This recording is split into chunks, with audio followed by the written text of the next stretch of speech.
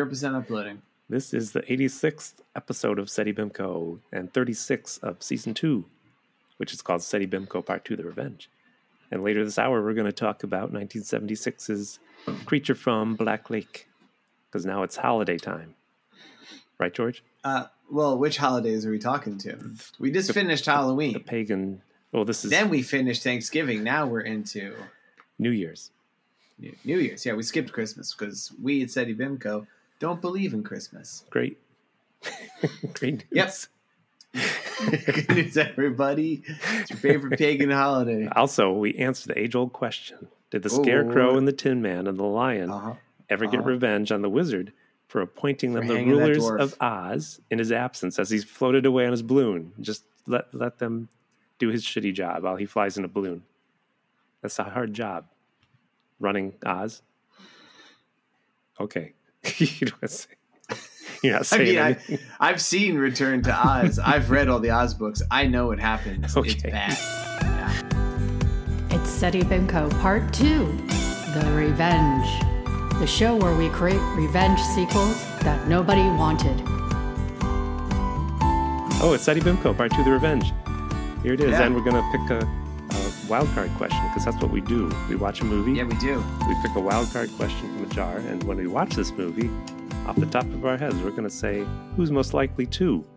Which character from the movie is most likely to? Yeah, which character from the Creature from Black Lake, most likely to work late because Sasquatch was keeping them awake all night. Oh, good. Let me write this down. It's everybody in this movie. I won't jump ahead. Listeners, though. we should remind you that Tim wrote all these in some sort of Sasquatch-induced fugue state after watching Boggy Creek, one of our previous episodes. And the problem is we keep choosing Sasquatch-themed movies, so it ends up being yeah, I didn't plan most likely to work late or wake up late. Oh, get to work late. Get to work late because Sasquatch to work late. Keeping them up all night. Probably in the outhouse. Doing what? What was Sasquatch doing? We don't know. We'll find out. Well, I'm going to tell you. I'm going to give you the bad news I've been teasing you. You ready? Are you ready for this bad news, Tim? Don't bum me out. It's going to really bum you out. Are you ready for this, Tim? Okay. Are you ready? I didn't watch the movie. What? You did too. Fooled you, you son of a bitch. You would not skip a Sasquatch movie. Can't fool me. Although you are going to hate this because I did only finish watching it maybe an hour ago. It's okay. I wrote all the chicken jokes and lists. Oh, good. Yeah, a lot of chicken jokes. Man, this movie, I feel like you liked this movie. I mean, I don't want to get ahead of it soon. We have other things to talk about, but yeah, I watched this movie. Like, I think Tim probably really loved this. Yeah. Well, we'll get to it. You'll watch this again in your life. All right. Stick around and find out. Maybe my opinion isn't that easy. Maybe not. So let me tell you, like everyone, like you might be like, why is George being so irresponsible that he only watched it like an hour ago? Let me tell you all. Mm-hmm. I only just returned late last night from an unexpected trip to New Orleans. Cool. Yeah, it was pretty cool. Yeah. So listeners, I'm going to give you a little peek behind the curtain of like me. Mm. So as we are recording this, we are very close to my birthday. And it is one of those very big, significant birthdays. Should I say how old I am? Is there a reason I don't want that out on the air? Will people use this against me? I don't know. I'll just put it this way. It's a significant birthday that indicates almost without a doubt I am closer to death than birth. He's so old that like next year he'll be saying, "This is George O'Connor. I sound like Mark Twain." That's what you'll sound like next year. Yeah. I remember working the Mississippi River of my youth. And I used to yell Mark Twain, not to indicate rope lengths, but because I was a fan of the author.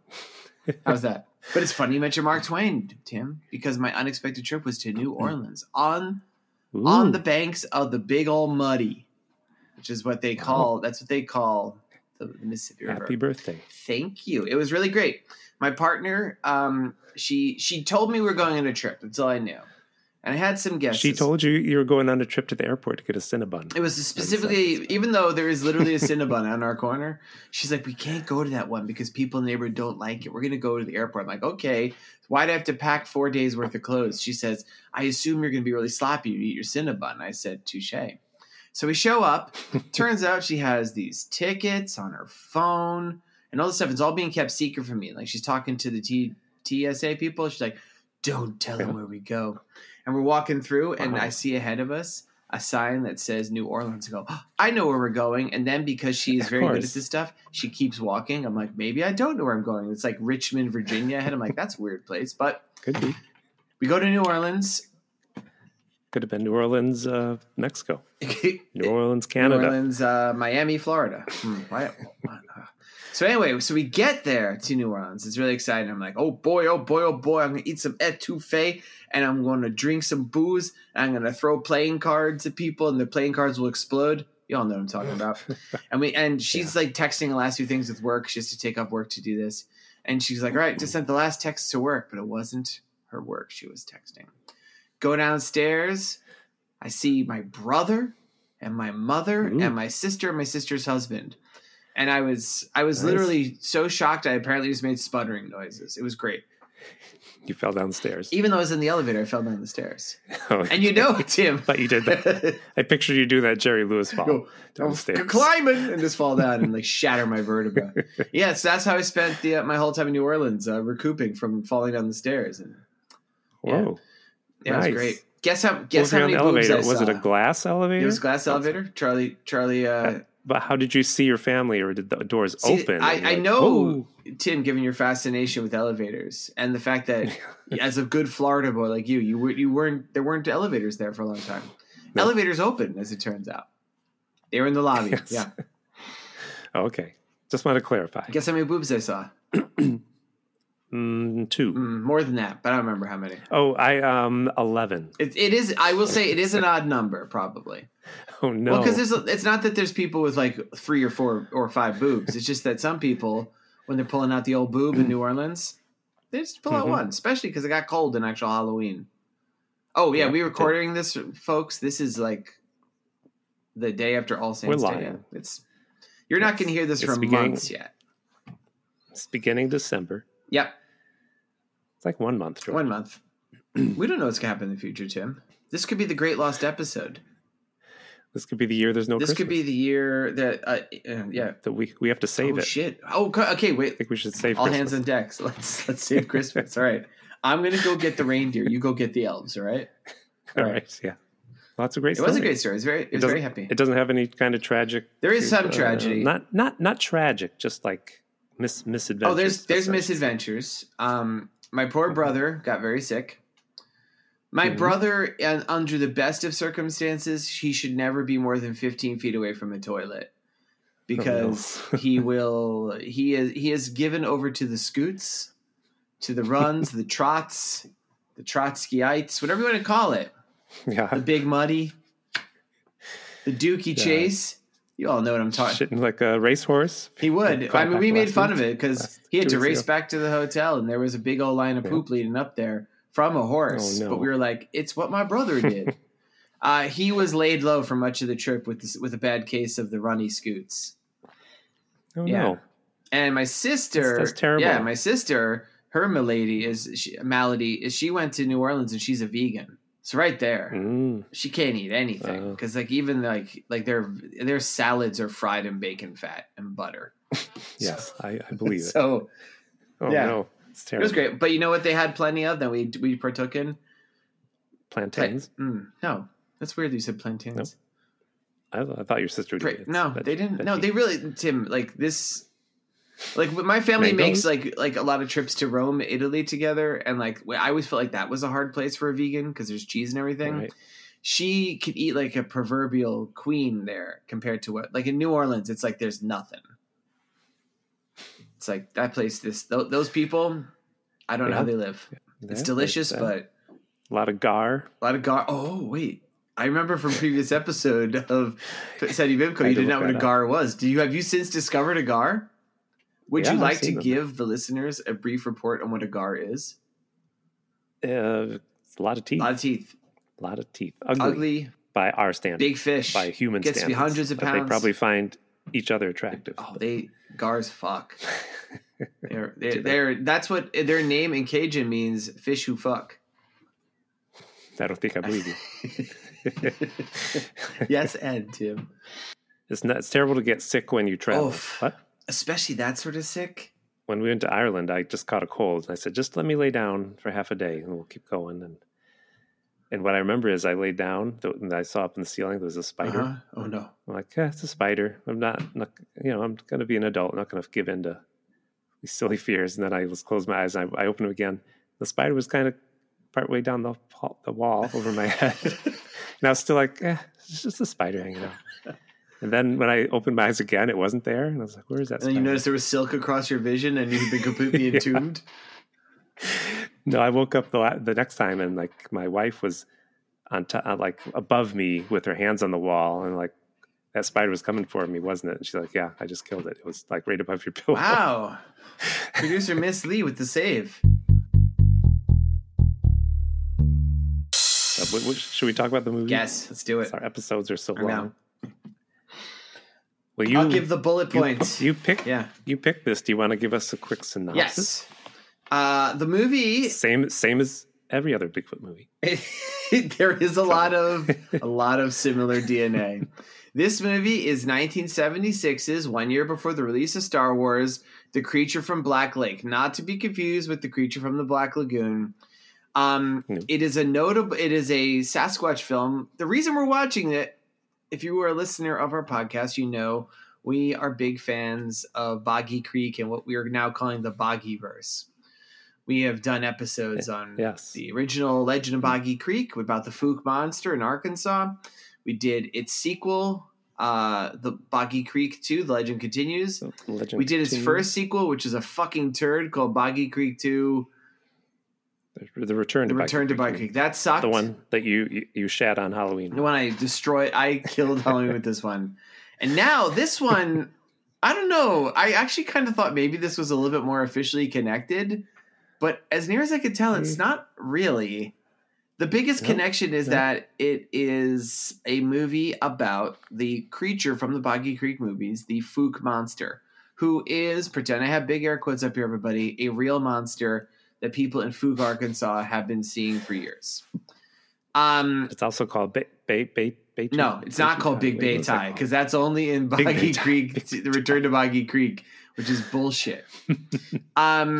So this movie is also notable as being one of the first film works of Dean Cundey, who is the cinematographer for a lot of John Carpenter's best films, including Halloween and The Thing.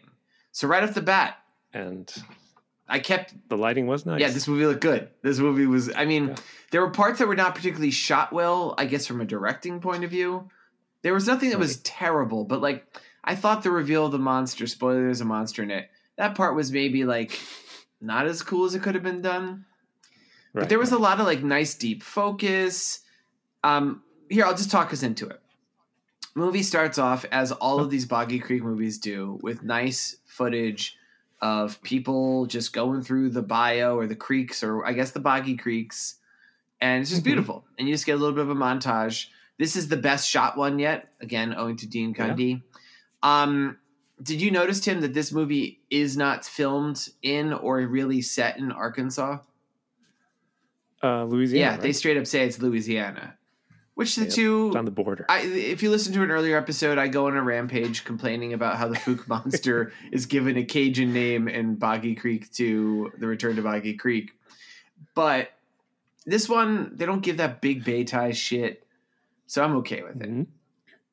And we just see two guys... I described them in my notes as guys Tim would probably like in a boat. Well, Jack Elam. That's his name? Jack Elam, yeah. Is the actor. Yeah, the actor. He plays Jack Camden. Did you read about him? He was in a lot of movies when I was young as a comic relief. Well, because he had a one eye that wobbled around. And did you read why his eye wobbled around? He was in a fight with a child as a kid and...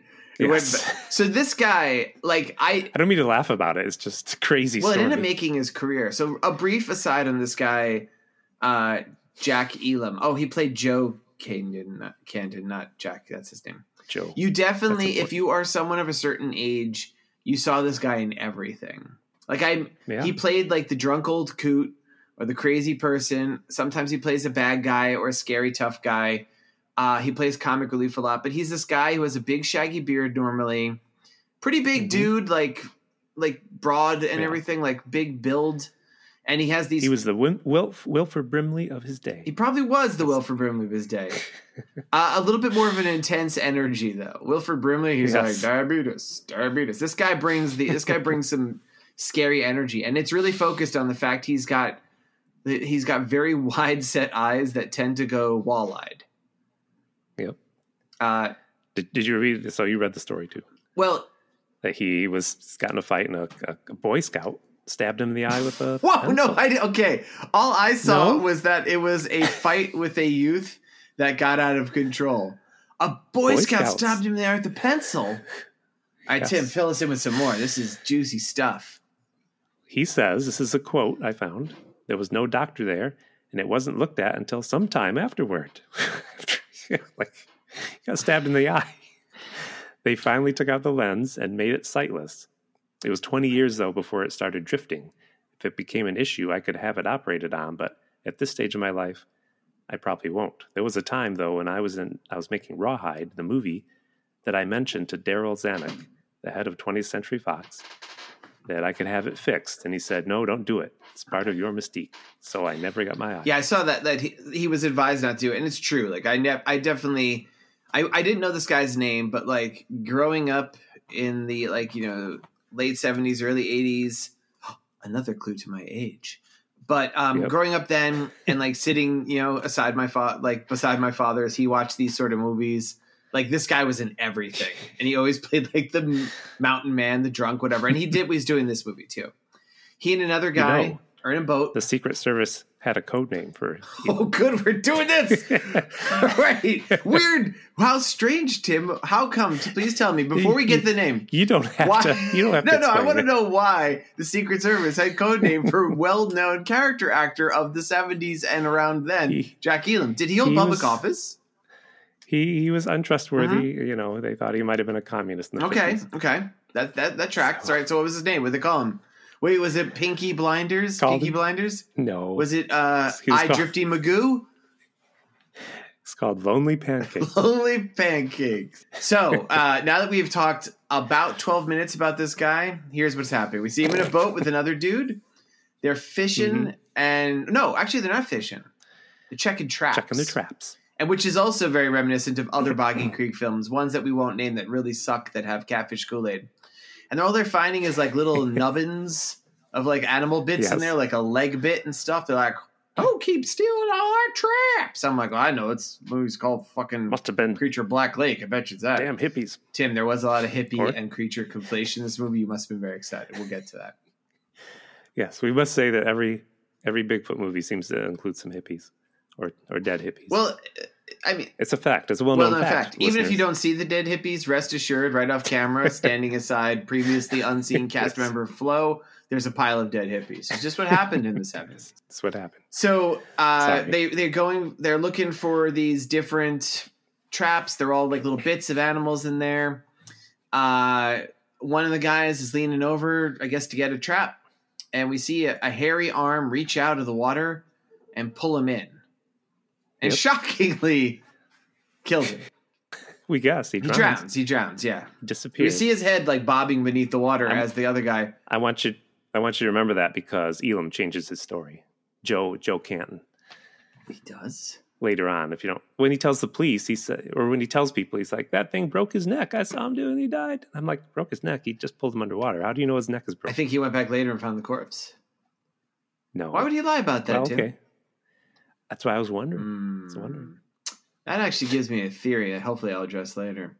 So yeah, the guy then you see the hand, and like I said, it looks pretty good. I'm used to these movies being really piss poor. This one looked pretty good. Oh yeah. And the monkey hand is trying to get on the boat. Jack Elam's smacking with the paddle, yelling, "Darnation, goddamn it, damn it!" And he gets away. Yes. Joe Canton gets away. But we see his friend's presumably broken neck and head bobbing beneath the water and slowly sinks down. You do see his mint copy of Playboy issue from 1969. It floats to the surface. Starring Fecal Matters, right? Is that her name? What's her name? Her name is Precious Waters. Wait, hold on. Listeners, if you have this issue of Playboy, which may or may not be an actual issue of Playboy, with Precious Waters, please send it to Tim Hamilton. Send it to George O'Connor. No, I'm not giving my address. Now, this is interspersed with a pretty funny guy talking about a Bigfoot thing. Like he's giving a lecture somewhere. Same as every movie. There's always a professor. Although, disappointingly, Shriek of the Mutilated. Shriek of the Mutilated has this. Boggy Creek 2, The Legend Continues, has this aspect. I didn't mean to interrupt you. You're trying to tell me something. Well, I just thought, it's always these professors who, to my reckoning as like an intelligent human being, seem like they shouldn't be allowed to teach. No. I think it was the 70s. There was a lot of pot, and they got together and like, how about a class about Bigfoot? Huh? That'd be easy to do. This guy had a kind of delightful like New York accent, which I enjoyed. And he said he had this great line. We see all these drawings on he's showing slides of eyewitness drawings of Bigfoots, and he's like, some people say it's a mutated bear or a gorilla. I'm like, this is gonna be good. Mutated bear or gorilla. That's another movie. I would watch both those movies, but there is one. There is. I mean, Tim, I'm gonna pick. I'm just gonna go pure hominid, so we ruin the show. We do learn from this guy, ironically, and this is being intercut with scenes of the struggle with Jack Elam, the wild mountain man, and his friend. Joe Canton. Joe Canton. Like he goes, luckily, as of this writing, there has never been an attack on a human being. And we see him kill a guy. So we're like, well, that's shocking. We meet our young plucky kids. Oh, these guys. Pahu. I don't want to make fun of that name because he's white guy.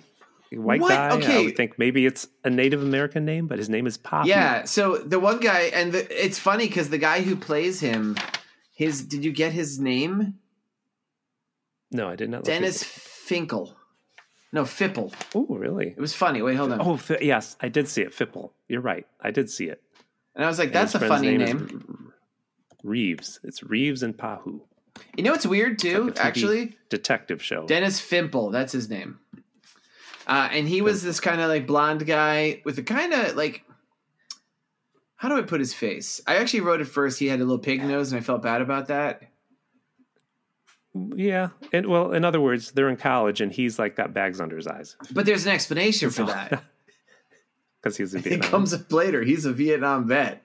Like there's a part where he's like, he just suddenly snaps. He's like, when I was in Vietnam, I'm like, wait, oh, what? So he's a bit older. Yeah, I know. Now he does have, like, his name is Pahu, P-A-H-O-O, which was like, I'm like, what is that? And then there's his friend Reeves, who is. And his real name, did you catch his real name? Johnny something Carson. Yeah, but why name yourself Johnny Carson? I would change that. I read about this. So his real name was Johnny Carson. And the second he arrived in Hollywood, he was contacted by Johnny Carson's lawyers. So he took I don't remember if he was using his mother's maiden name already. But anyway, he took his mother's maiden name. So his name is John David Carson. He should have changed his name to Ed McMahon. Like, okay. For our younger listeners, that was Johnny Carson's sidekick. Yeah. They're all like, our younger listeners, Tim, who lost all his money after marrying. Like, what? Yeah, he lost all his money. Ed McMahon lost all his money? He married a young lady. And wait, she didn't just marry him for his outstanding physique and charming personality? She did. Well, adding to my list of things. No. And I'm listening later. I'm like, look, Ed McMahon. I must be saying, it looks like. All right. So yeah, the other main character, Reeves has big, thick eyebrows. Good-looking guy. Mm-hmm. He's a more traditional lead. A bit younger, maybe, than Dennis Fimple playing Pahu. Could have been 25, but they were both. Pahu was like 40, for sure. But they're supposed to be in college. It made sense. He went through Vietnam. He probably was only 26, but the guy went through Vietnam. He was like, Vietnam. Interestingly, since you pointed out that the name Pahu sounds like it's a Native American name, the guy John David Carson, he is half Native American in real life. So I wonder if one guy read for the part.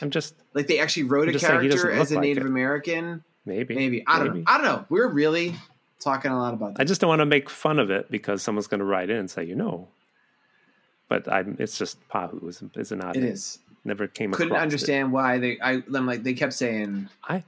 I think it's Irish. I'm actually typing We're both Irish. Pahu. Let's make fun of it for being a funny Irish name. Oh, Pahu. Here he comes. Highty-tighty.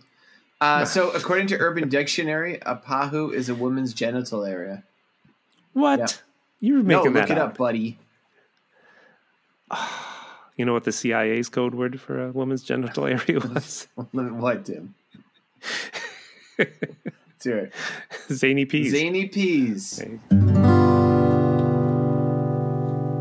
So they are two students. They get money to go down to Oil Town. Is it called Oil Town? Yes, Oil Town. Great name. Great name. Not Fook, inexplicably. Not even Arkansas, because they never get to Arkansas. But the monster wanders. He doesn't recognize state boundaries. They want to meet some Cajun women. Well, they want to meet the bipedal hominid, as they keep saying. It's a running joke. Yes. And 14 or 15 Cajun women. When they stop for gas, did you see the name of the place where they stopped for gas? No. Quick Sack. I swear, I'm not making that up. Quick Sack was the name of the place. S-A-K. Weird. It is. Quick Sack. Must have been another name. New Orleans name. If you know what that means, write into us. No? That's weird. All right. All right, so they show up to... oddly enough, that's the code name for Jacqueline Kennedy's sister. Oh, no. My God, Quick Tim, Sack. I just listened to the first episode that Kevin Cablasto filled in for me, and you must mention Jackie Kennedy in that episode 19 times. And you mentioned the Zapruder film a good 15 times. I love that episode. I'm so glad I missed that episode, too. Hearing about that movie, I'm like, thank God. Thank God our friend Foofy was visiting, and I had to not miss that one, because that sounds awful. All right. Yeah. So they get to Oil City, Louisiana, and where they have heard somehow about this attack on a trapper where he was killed, which is the opening scene we saw. I can't remember how they heard about that. In the paper? It was literally the paper. They showed that, but I think it was maybe their professor turned them onto it. Maybe a fax. They got a fax. No, I think they got an email because this was set in like 76. There was a lot of emails back then, right? Yeah. They get one of those Amber Alerts of their cell phones. It's like, oh, watch out. This town is all white, by the way. Let's get that out of the way. Oh, yeah. Sadly. Yeah, there's no skin tone. The darkest skin tone of this entire movie is Reeves, for sure. Yes. So they get there, and they're looking. The two friends are splitting up. They're driving in a van. A white van coming to town. They're camping out of places. They're trying to assign this is better than the average movie we watch on this. Again, this might be a movie that's too good for Zeddy Bibinko. There's a little bit of character traits, like the one guy Pahu, the freaked out Vietnam vet. He only eats hamburgers, fries, and Coke because he was raised by a chicken farmer. He's from the chicken capital of the U.S. and everything was chicken. His mom tried to make chicken Jello, chicken Jello, and chicken pudding and chicken donuts, and she'd give him a headless chicken to run around with to play with. What else, Tim? He had a terrible childhood. He's very traumatized. You want to say more? She made chicken hamburgers. Sounds delicious.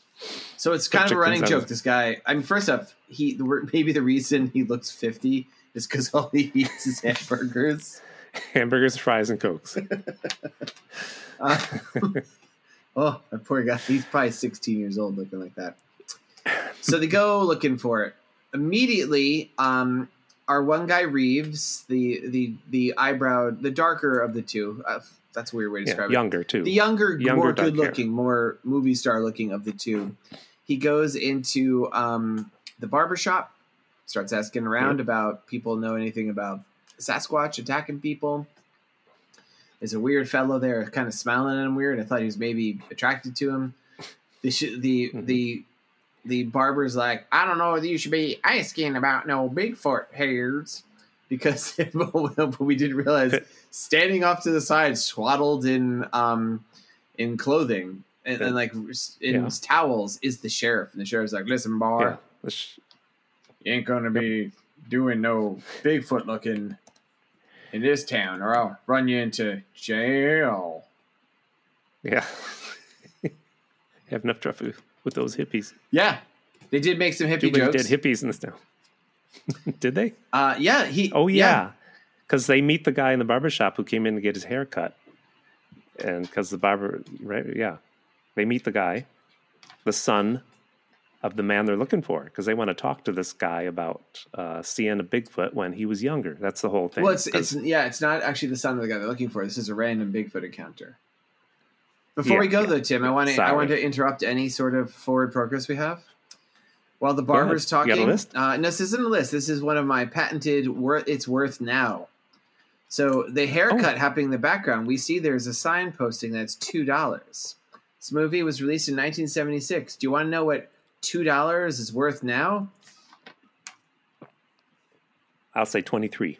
Good guess, which makes sense for a haircut. It was $10.82. Oh. That's not a lot for a haircut. I was way off. Yeah. And then they also mention a shave. Do you want to guess what a shave costs back? A shave in 76 was worth now, or $1.50? The shave was $1.50. It was so it was like $15. That was $8.11. And then the final one, they mentioned usually 2 bits. That's interesting. There was there was a sign saying he would do a bikini wax Brazilian style. For how much? That was wait, why is my calculator not working?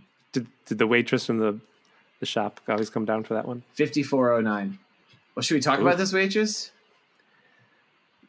Yeah. I mean, there's not much to her. I mean, it's just she lets guys picture in the butt. Guys who are clearly married too, because there's the thing. Yeah, there's a lady. She's very pretty, very long legs, wearing a weird little white outfit that kind of looks like a stereotypical nurse outfit. She's in the diner. She says, "Kiss my grits." She said, "Kiss my corn product." Isn't it ground corn product? Kiss my ground corn product. And then Pahu, the blonde Vietnam vet guy, goes in there and he's all like, "Wow, she's pretty." He doesn't sound anything like that. He sounds like, I don't know what he sounds like. Sounds like a real goober. He was a bit of a butt monkey. You know what I'm saying? Like, I didn't pick up at first that he was supposed to be the comic relief because he was weird looking, but like in a way that people just looked in the 70s. But I realized soon, like, this guy wasn't going to get no wins. This guy was always being the butt of jokes. Right. So we see like some creepy guy pinch this lady's butt, and she's like, "Oh, you." And then the other guy's like, "Oh, that's really cool." And he orders the hamburger that he always does. And he goes, "Let me hold your tomatoes." And she goes, "I bet you'd love that." I'm like, "Wolf." And what happens then? They meet the son in the barbershop. They go with him because he's like, he comes out after they get kicked out and he goes, "Listen, my grandpa saw Bigfoot when I was just a baby. Maybe if you could give me a ride home, because I walked all the way out here this morning to get a haircut. Got beaten up twice for being a damn hippie. Can't you see my hair's all nice and short now?" You didn't hear this guy? This guy. That must have been the scene you saw. This guy had quite the white man's afro too. So they give him a ride home, and he won't. But he won't talk because he doesn't want to be filmed because it's very important. So he tells the story. They tried to record him. And just like a proper Boggy Creek film, we see a reenactment to this, where it's in the back. In the past, we see he's with his grandparents and his parents. His name is Orville, I believe. They're having a picnic. His name is Orville, which is upsetting. And apologies to all our Orville listeners. And we see this little boy who's just crying so much. Which I didn't realize for a second was him. It's him. And he's wearing just like little overalls. You couldn't tell by the big scar down the side of his face? That was him? I saw all kids that looked like that in Louisiana. And he goes running off into the woods. Now, Tim, did you look at the cast list? I missed. I fear. Yeah. Yes. The guy who played this little baby became a famous wrestler with WCW. That's right. Apparently. I did see that. Named Jack Tatum. So like we saw him as a little baby running through the woods. It was weird. But you know what? A guy named Tatum played the monster, so I think it was his dad. I think he probably had a big dad. And sure enough, that monster comes out. And his mother sees them, and she's like, "Oh!" And she leaves the kid, which I love. But the whole family comes running. And they see the monster. Somebody else grabs the kid. They get him in the car, and they all rip off down the road with their flat tire. Get in an accident. Because they weren't just getting a picnic; they were changing a tire. I was changing a tire. Car flips. No, it runs into a tree. That's all. And we learn it kills his parents. Yes, so Here we got. So he's taken them to talk to his grandpa, because he was then raised by his grandparents, about the monster. But they have to be sneaky because, they're obviously still upset about it. Grandpa's like, I'm glad you got a haircut. You look like a damn hippie. He literally says that. That's not just a weird Tim obsession. What they say through this whole movie. And Grandpa's played by a character actor named Bud something. Yeah, he's pretty well known. Dub. It was Dub something. Yeah, he's another guy that if you grew up of a certain age, you saw him in everything playing, again, the drunk old uncle. Did you know why he got that scar in his neck? When he was 11, he got in a fight with 11 other Boy Scout. Just happened. But it was at lumberjack camp, right? And the guy just hit him with an axe. Yeah. And they're like, your head's coming off, but we won't check it for a few days. That's not true. And then when he was in Hollywood, when he was on, he was on the X-Files. Yes. Chris Carter was like, you could get your head reattached. He goes, nah, this is kind of my shit. Yes. Yep, it's a good story. Good story. That went downhill. Yeah, it really sucked. Really. So the son is able to salvage this because he's me like, I don't want to talk about that monster. And the son's like, they're doing it for a reward. Oh, yeah. It's a $25 reward. Tim, do I know what $25 costs? Ooh, $100. That's like a $100 reward. A little bit more, actually. Well, it's like $135.23. I'm close. Yeah, but still, that's a pretty good reward. So they give him $125, and he plays them a little bit of country music, which makes Tim happy. She's 5'7" and built like heaven, and I pick her up every Friday night at 7, and we eat a little pizza and we go to show. She's my woman, don't you know? They invite him over for dinner. He and his wife cook him dinner. Here's the funny part, folks. Yeah. Serving chicken. They serve chicken. So eat chicken. So Pahu's like, what are the God's chicken? He's shaking. No, he says he got shakes and rage. Chicken jello. You got any chicken donuts? What else is funny? What else? What chicken? That's all. Got any chicken fingers? They're like, no, chicken ain't got fingers. They got wings. So they eat the food. It's really delicious. And then before that, I guess we should mention they did talk about the monster a little bit. Hear the mule, and he's like, and our comedy relief. Well, then they hear the mule outside. And the thing is, they're not supposed to mention to the missus, to the grandmother, about the monster, because it was her daughter that died in the car accident. And so they're eating. They just finished, and they're talking about anything but the monster. The mule outside makes a noise, and Pahu, who's just, like I said, like a real butt monkey, jumps up and, this is the monster! This is the monster! And the woman gets up and cries and runs away. And the grandfather kicks them out of the house. Get out! Never trust a Yankee. Yep.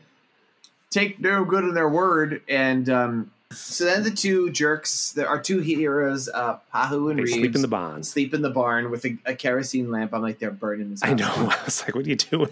I'm so stunned that didn't happen. They're literally this kerosene lamp with an open flame in the middle of hay. I'm like, that's dumb. It is.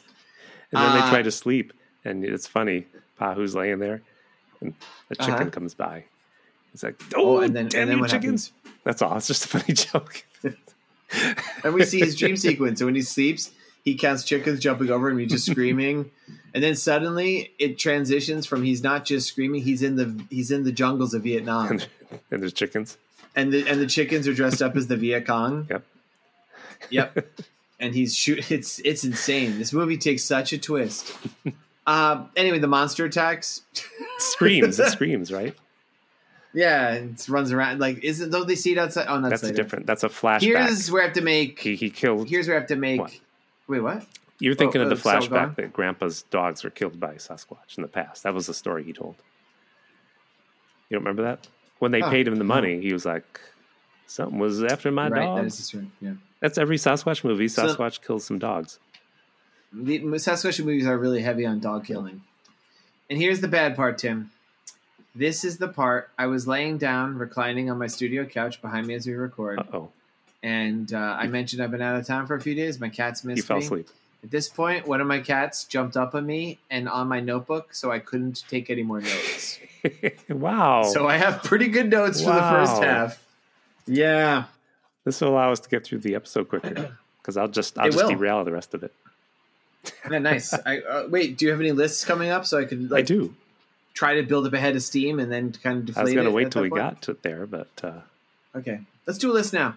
No, because then I lose my where I am. Okay, all right. So let me find out where we are. So they hear the monster. Bigfoot comes to the farm. Pahu isn't much of a research student, wants to run away. Oh, yeah, Pahu went to Vietnam this whole movie. He's the one like, oh, no, let's run.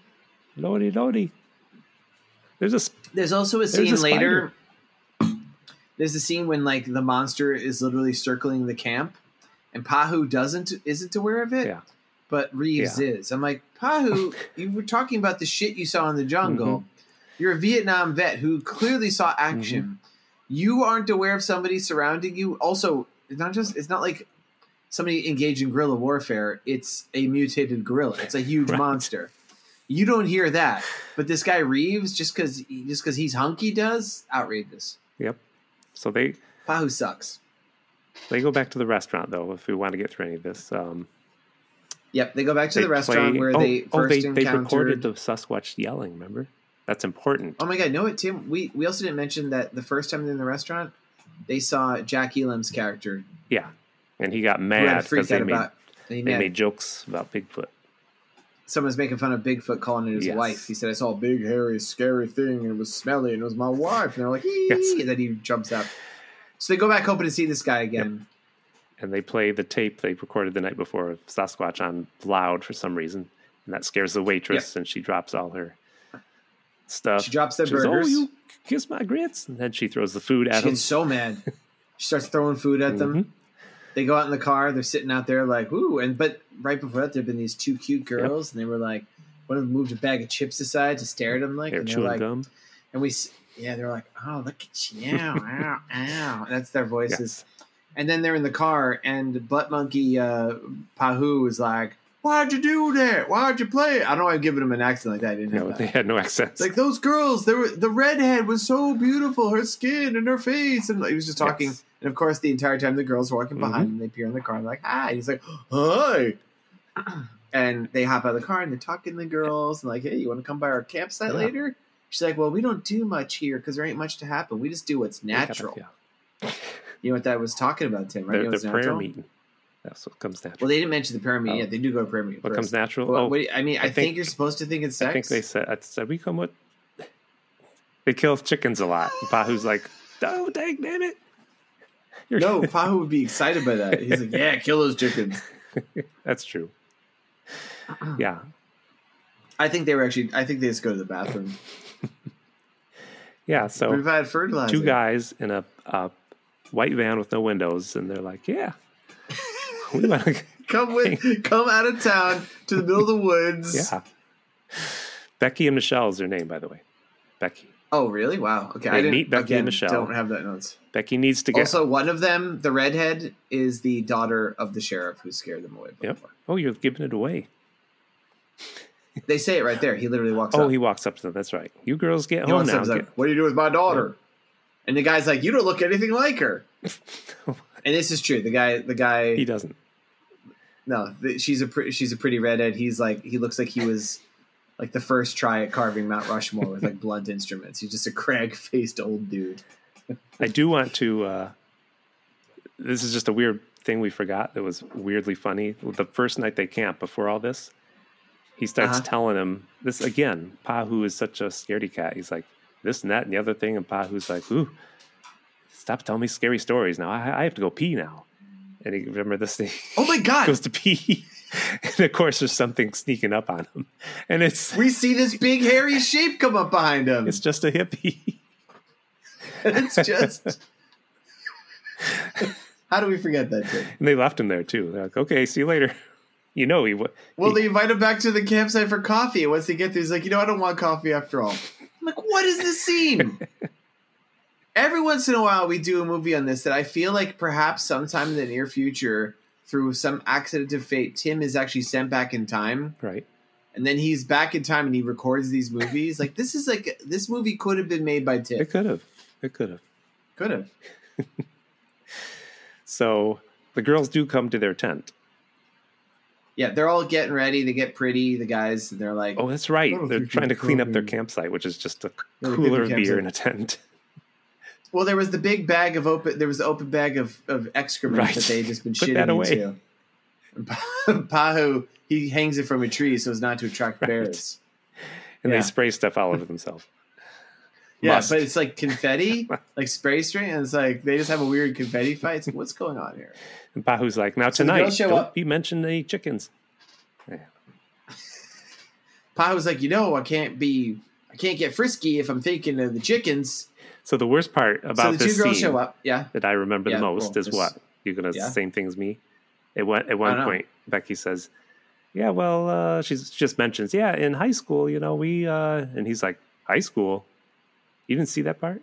Oh, it was, and like they just kind of dropped it. I know. Yeah, he's like, ooh, high school. And he's like, well, okay, whatever. He looks way older than just college. It's well, at least he had at least that much reaction. He makes the joke. He's like, well, why don't we get to something natural? She's like, you Chicago boys is direct. Yes. Starts raining real bad. They go into the tent. Mm-hmm. We knew already that Pahu liked the redhead, but the redhead was the more attractive of the two. So she's being like, Reeves, you're cute. That's right. And then Pahu's with the blonde, but he doesn't seem to care. They're drinking beers, and then they hear the Bigfoot. Because the Bigfoot's everywhere. It is. It shows up in every scene. And Reeves, what the fuck's his name? Reeves grabs his rifle, and he's like going to shoot him, and you hear him you see his silhouette in the tent. He's like, oh. Yes. And the tent, something comes right in front of the open tent door, and he's about to shoot him, but it's the sheriff. Suspicious, I say. It was this suspicious. Is Scooby-Doo, I think I suspect. Like the sheriff showed up there. And the sheriff also, Tim, do you notice he was completely dry? Yeah. I suspect the Sasquatch wears a sheriff costume in this. That's interesting. So, of course, the sheriff takes his daughter and her friend home. And threatens the guys. Get out of town. Stop asking about Sasquatch. Get out of town. Does he arrest them yet at this point? Oh, tonight is night. He says, "Use is going to the Hooskow." I feel like, honestly, he maybe doesn't. So let's just cut to this. He does take him to prison. He takes him to jail. Okay, he takes him to jail. Like the Hooskow, locks him up for the night. And Joe Canton. There's some funny scenes. Well, Joe Canton comes. Oh, meanwhile, exactly. Joe Canton wakes up from a drunken stupor, grabs a big old moonshine jug, chugs a bunch more moonshine. I'm like, oh, that's your first thing you do when waking up? Then he hears the monster, which this doesn't seem like it's anywhere near where they were camping. Nope. And he tries to shoot it, but he's too drunk. And that's pretty much it. Or does it kill his dogs then? No, that was a flashback. Yeah. And that was also the different guy. That was the grandfather, not Joe Canton is the guy with the wandering eye. And Joe Canton does what no old drunk guy in the cabin would do. He goes all the way to the police, doesn't he? Yeah. to yell about. Shows up at the police with a gun. Walks in with his rifle. Is like, I would have shot him for it. So drunk. So of course the police officer immediately throws him in the drunk tank with the boys. But that's what they wanted. That seems pretty convenient, isn't it? It does seem pretty convenient to realize that whatever this town of Oil Can is, or where the fuck it was, there's only 8 people in it. That's right. So you're going to run into each other. And Reeves says, I hear you've seen that bipedal primate. He says that all the time, and everybody in town's like... That's also a running joke, yeah, because nobody knows. What you talking about? Did you notice also sometimes he says bipedal and sometimes he says bipedal? Yeah. It's confusing them, but... Make your choice, actor. Chickens. So George... And the other guy says sometimes he says chicken, sometimes he says kahikin. Yeah. That was pretty nice. All right, Tim. I sense... Wait, a list? I smell something. Is that a list code? Yes. Tim, you going to float a list over? Oh, boy. Oh, let the record show I'm rubbing my fingers together in glee. I think... Anticipatory glee. Let's hear this list. Pahu. So I think he hated chickens way more than just for reasons that, his mom made it for every meal. He seemed to really hate chickens. So... Yeah, he did. What's this? Did some research. I found the real reasons that he hates chickens. Oh, shit. Did you find the real meaning of Pahu? Yeah. It means women's genitals, according to UrbanDictionary.com. I'm going to check that. Listeners at home, you check that. Everyone check it. He thought. So here's reason number 1. Why Pahu really hates chickens so much. He thought he was great at telling time until he was in the army and he lost his job of timekeeper because he was always announcing chicken pudding time by saying, it's 5 o'clock. And bedtime was 9 o'clock. And so on and so forth. Are you saying clock? Yes. 5 o'clock. And he's. I hope those chickens were eating some corn scratch because that was corny. It was a corny one. Yeah, that was awful. All right. Number 2's better. I'm here to yes and you, but that hurt. I feel like I lost a lot of cred with the universe by not just shutting this podcast off. Pahu's name. Next one. It used to be Patrick Hooter, but a clutch of his mom's chickens pecked the letters Trick and E to death. Thus, his name was just Pahu with the letters he had left. Is there any connection between Patrick Hooter and mentioned way too often on this podcast band Hootie and the Blowfishes? No. Why would that happen? All right. I don't know. This is a non-Hootie show. This one is non-Hootie and Blowfish. Okay. No mention. You heard it, folks. Ever again. You'll never hear it on this show. Like a fucking challenge. Sounds like a challenge to me.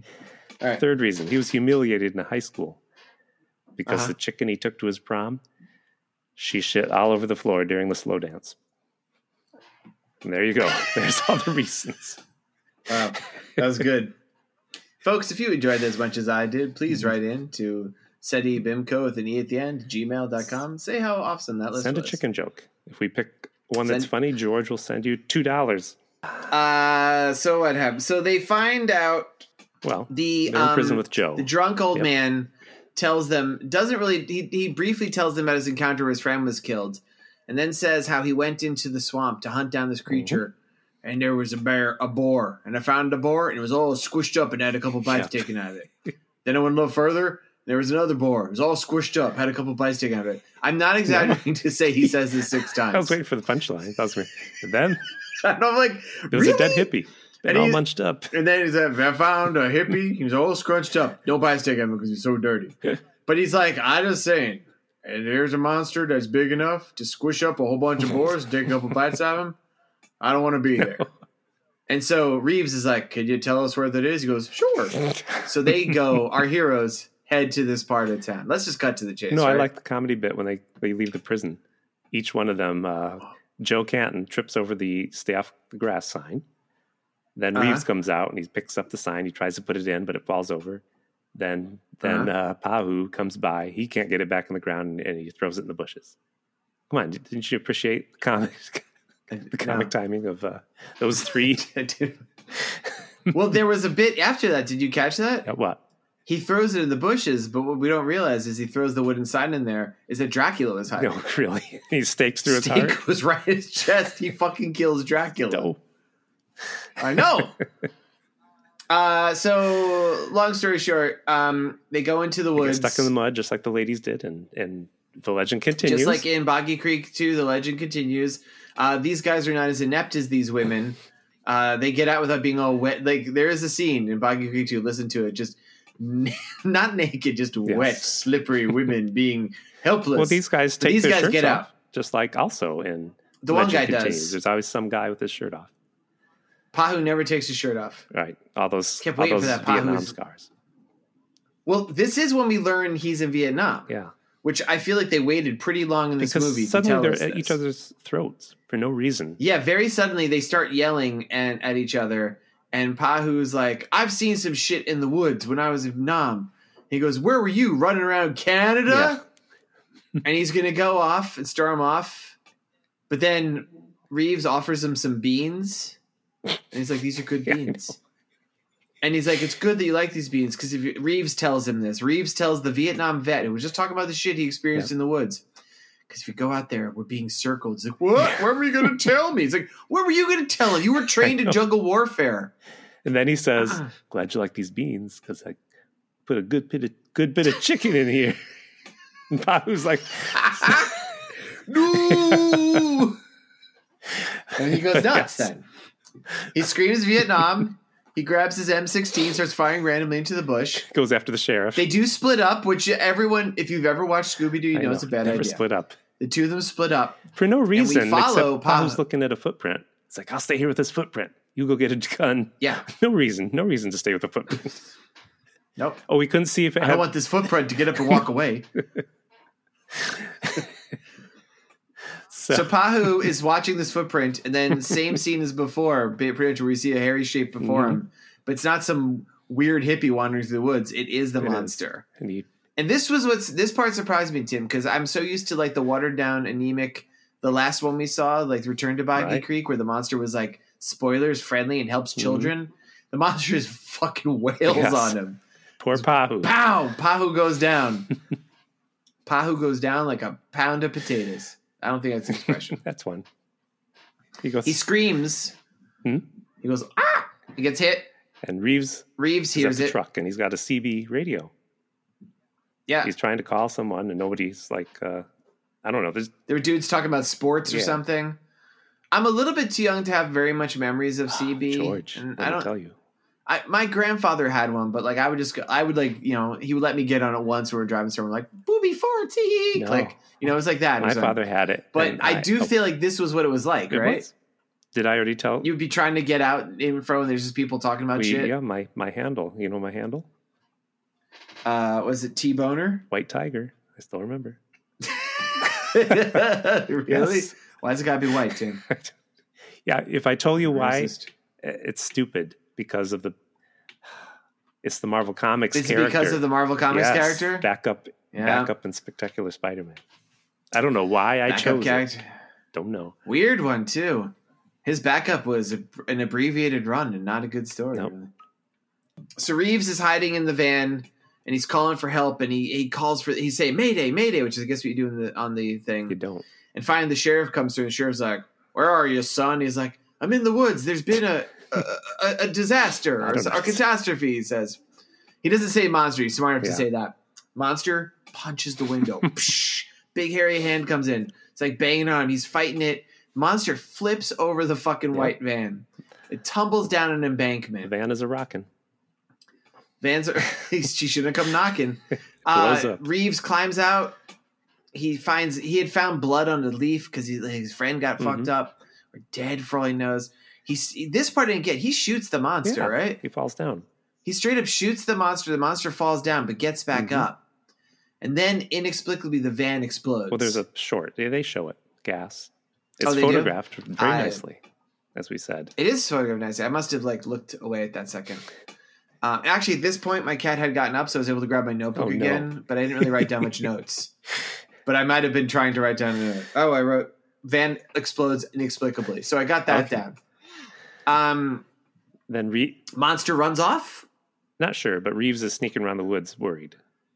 He's got no shirt on. Reeves is good looking. He's got his knife. He's yelling, "Come on!" to nothing because his bullets are gone. The more I think about this, Tim, I do feel like maybe initially the character of Reeves was written as the Vietnam vet. Yeah, it makes more sense. It makes more because he's got the knife and the gun. He's the one with the wood skills. Maybe they had a mind transfer like Freaky Friday. Oh, shit. You think? Maybe it was like a Vulcan nerve pinch thing? No, Freaky Friday. Freaky Friday? No Star Trek, no Hootie. No Star Trek, no Hootie. Wow, this is a whole new Seti Bimco, which is up to this point been approximately 35% of both those things combined. Then he sneaks around the woods. Do you want to get I just remember he's sneaking. He hears something sneaking up on him.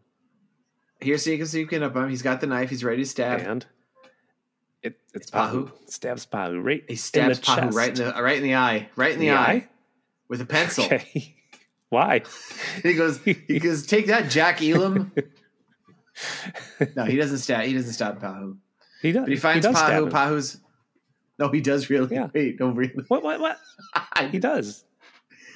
That's. He stabs him and he falls down. If that is true, I got it. I had more the impression that Pahu just fell down because he'd been fucked up by a monster. No, he stabs him. They show it. He's like, oh no, Pahu. Wow, that just made the movie that much better. Yeah, because he's stabbed. Sheriff shows up. He's like, "What'd you do?" And helps the boys. Because he's like, he doesn't want to say it. Yeah, he stabbed him. Yeah. So then we cut to the hospital. Super nice modern hospital. I don't know where this is, but they showed pictures of Oil Town. It was like a few shacks on a main street. I know where this was filmed. It was filmed in Fayetteville. And they go to a nice hospital. It's all suddenly nice. Nice hospital. He's under the best care. He survived being stabbed in the chest. He's bandaged up. His head's all bandaged Makes up. Makes no sense. The sheriff is like, you boys, you've been through a lot. I'm sorry. He's all friendly all of a sudden. It's like, if you find something, you tell me about it. It makes no sense. Yep. Why is he nice to them? And also who's there is Joe Canton. And he storms off with his gun like, I'm going to put his pelt on the wall. Why was he there anyway? Why was he? Because he was also friendly with the boys. Yeah, but why? How basically, did he get there? Well, like I said, there's only 8 people in town, Tim. They're always like, just the same way, no matter where in this vicinity you were, the monster was always nearby. Also, I should mention at this point, this movie is called The Creature of Black Lake. Never Black Lake in this, is there? No, they do mention at the very end. He says, I'm near Black Lake. Oh, yeah. But I'm like, are you? There's no water. It's really weird. I'm like, why is it the Fook monster? We're not in Fook, Arkansas. This is a weird movie. And Joe Canton's like, you're okay? Okay, I'm going to go out there and kill that beast. He says, get his pelt he on runs the down wall. the hallway. With a gun. He has a gun in the hospital. Nice hospital. It nice was not hospital. a country hospital. And he exits our movie, and that's it.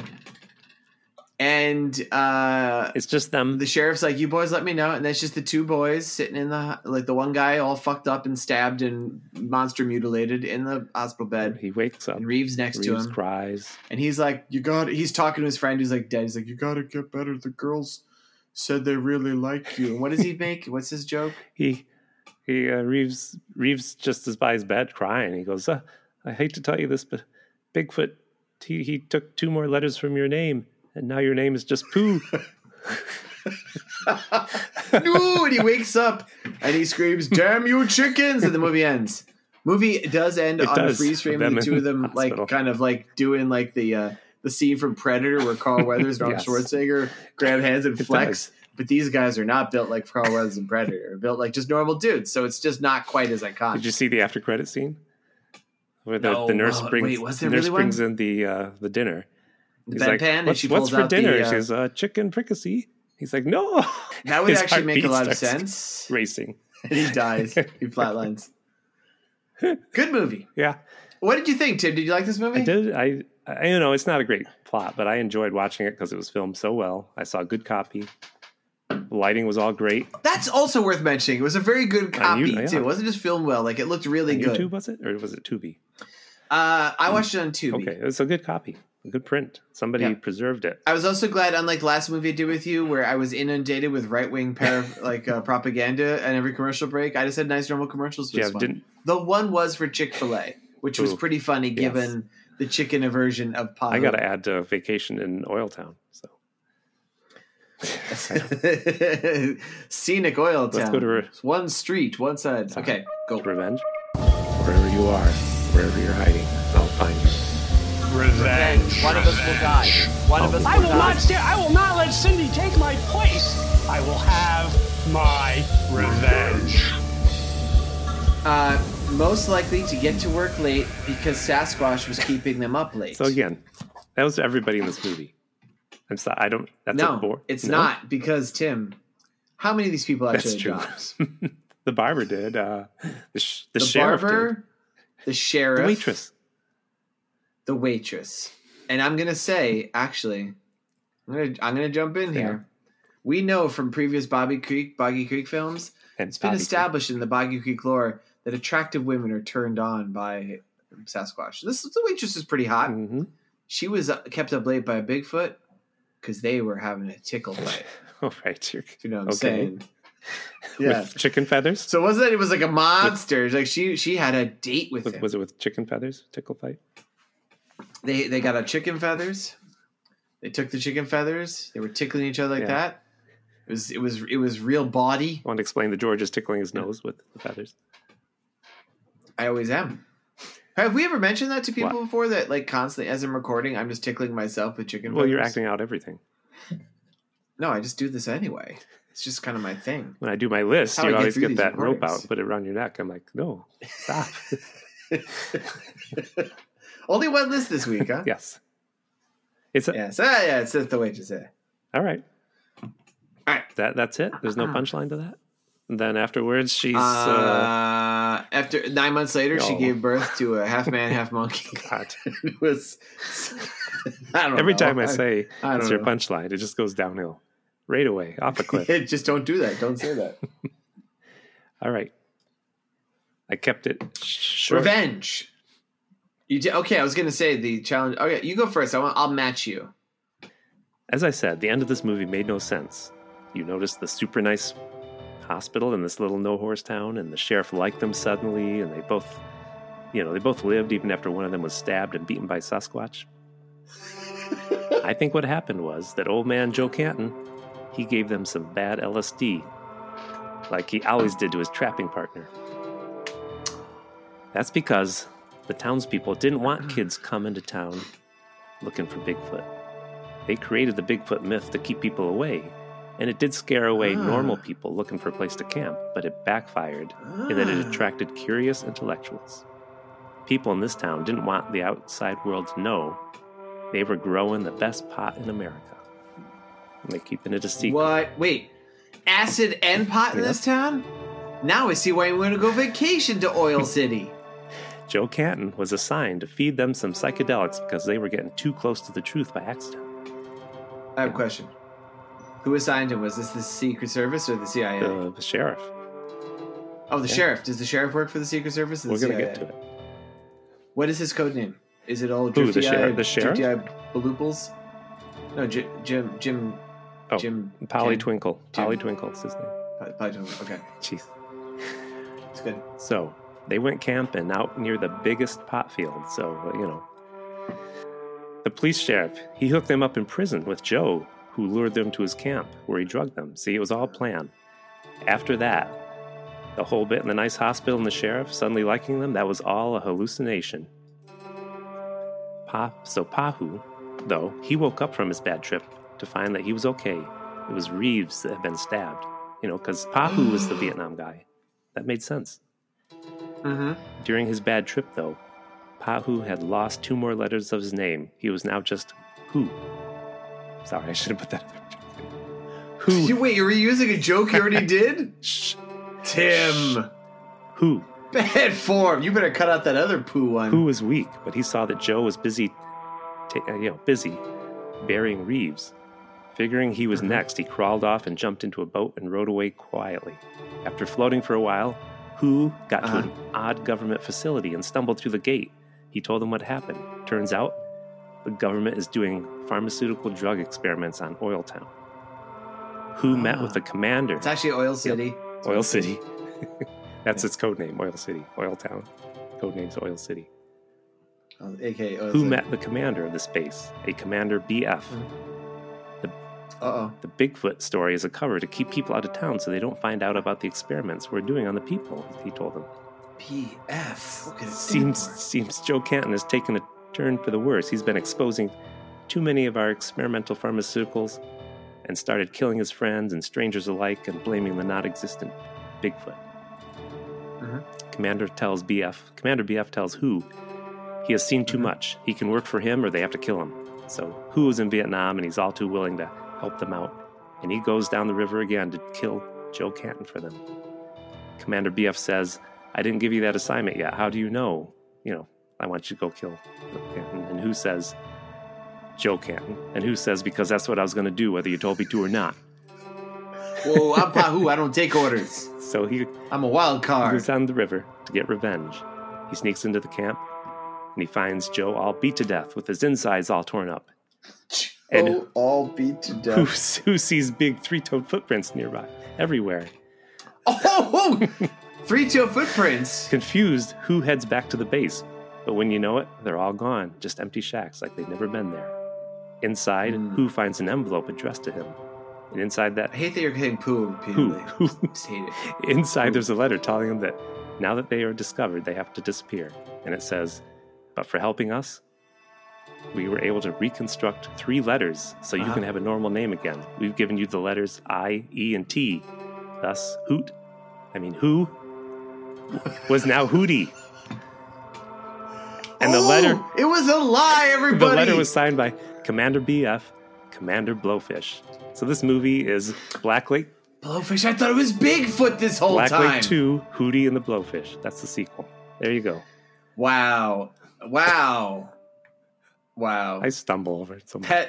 That was not long. I mean, that was not short. That was not short? Tim, that was quite the saga. No, we had a whole trip down the river like Heart of Darkness style. All right. It was short, though. Oh, start your music. I'm glad I started my music. Okay, start my music. Right, there it goes. All right, mine, actually, similar departure point in a sense. Because this movie does seem to end with what is a pretty obvious setup for a sequel. We're in the hospital. Pahu is laying there all stabbed and bludgeoned. Reeves is there with them. They're going to have to start over again. That's a joke that they say. We're going to have to start the whole thing again. Clear setup. And then I want to get his name right because I've said it wrong every time. Joe Canton storms off in the gun with the gun. It's like, I'm going to put that hairy bastard's belt on the wall. Because this is like many of my stories of revenge kind of veer off of revenge. Yeah. He's seeking revenge for what happened to Pahu. Okay. Because he's going to love these two guys. Really? They had a nice car ride out to his camp. They had 3 nights of passion, which they kind of left out of most cuts of the film. He's very fond of these boys. They're good fellas. And he's going to go off and seek revenge. He goes into the area. And he sees over there, he sees like a big boar. It's been all squished up. No. Had a bite taken out of it. Yeah. Sees another boar. It's been all squished up. Had a couple bites taken out of it. Goes a little further. He's following a trail. Finds another boar. Been all squished up. Had a couple bites taken out of it. Goes a little bit further. Finds another boar. Okay. This one, Tim, can you believe it? It's been all squished up. Had a couple bites taken out of it. Yeah, he goes a little further. Is there another one? Sees another boar. I'm counting these. It's been all squished up. A couple bites taken out of it. Yeah. Sees another boar. Another one? This one's less like kind of squished up. This one's rolled up. A couple bites taken out of it. He's leaning over this one when he's suddenly aware of a hairy shape looming behind him. Okay. This has happened a few times in this movie. And he's a little bit more aware than the average movie character. He knows if he's Pahu, he'd turn around and get clobbered. Instead, he turns around with his rifle, immediately fires. And he fucking blows that hippie away. It was a hippie. It was that hippie that snuck up on Pahu at the campground. One. Oh, okay. He catches this hippie right in the face, blows his dumb beardo face off. And here's the thing. The hippie was completely naked because hippies do that. So what?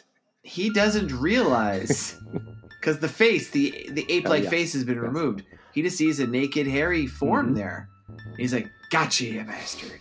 And he skins that hippie and he takes his pelt back. And? He goes back into town. He's carrying his gun. Nobody stops him. He's in the hospital. He takes that bloody pelt. He lays it over the prone form of Pahu. No. Yep. And Pahu wakes up the next day. And for him, it looks like he's turned into a big, naked, bloody hippie. And he screams, "Not again!" And Pahu runs off into the woods and lives out the rest of his life and a Vietnam flashback. Yep, the end. And the movie is called Platoon.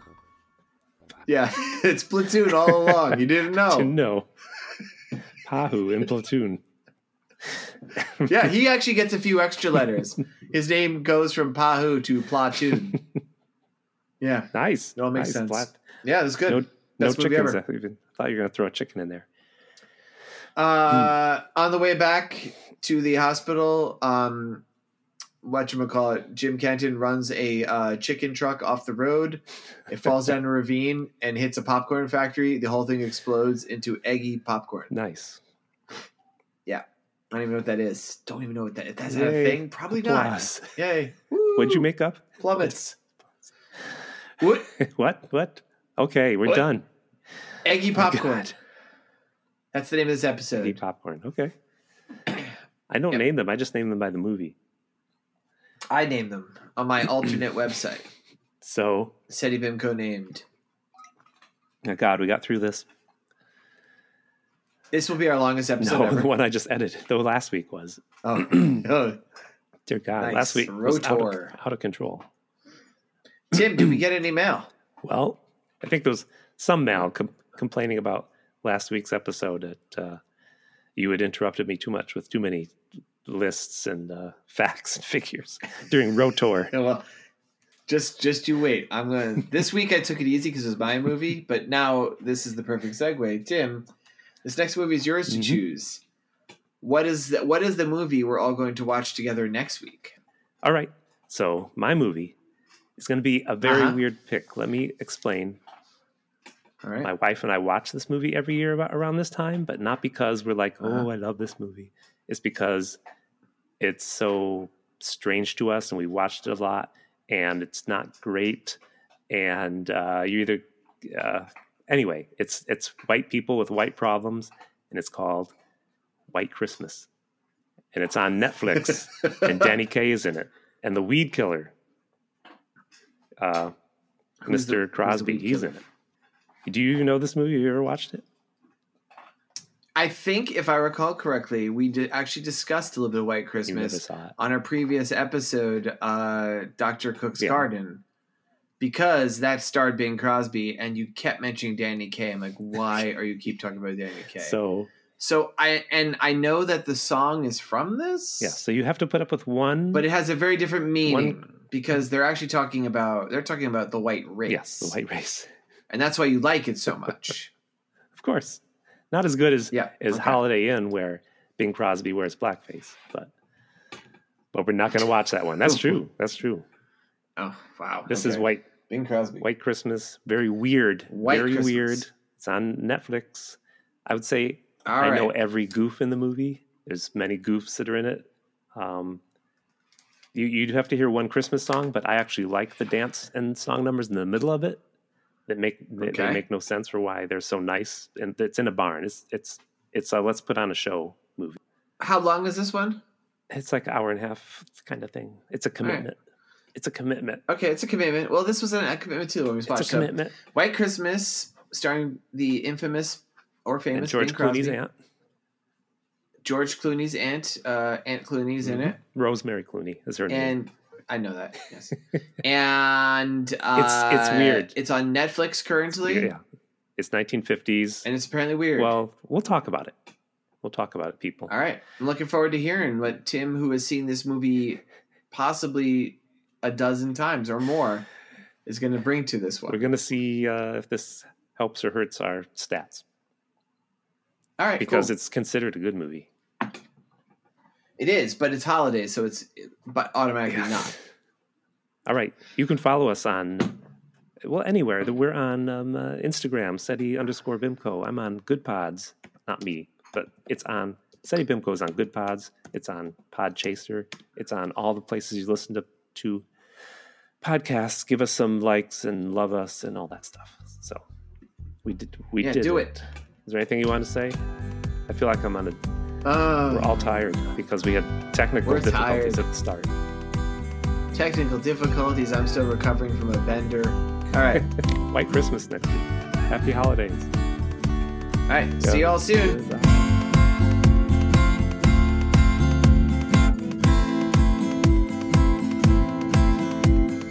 This has been a Pity Party Line production. Party line. It's a party line. Yeah, that's weird. All right. It's weird that in your universe, the CIA. First off, it always starts off Secret Service and drifts over to CIA. You can't help yourself. Then after that, it's always a weird 2-syllable name. 2-word name. It's odd. You don't have anything quick like Shark or the Eagle. No, it's always like Dookie Duluki or something. I just pulled out the microphone. Can you still hear me? You've derailed the show. Well, I hope it's plug it back in. I did, of course. Let's see. Okay, there you go. All right. Now say, pull it back out. Pull it back out. Wait, why did I do that? Take that out. Okay. No, don't. Keep it in. I want people to hear me saying take it out, though, so they know I feel shame. Say put it in again. Put it in. Oh, wait. Oh, you're going to make me say that. You're going to make me say terrible things now. Plug it back in. I did, of course. Let's see. Okay, there you go. All right. Now say, pull it back out. Pull it back out. Wait, why did I do that shit?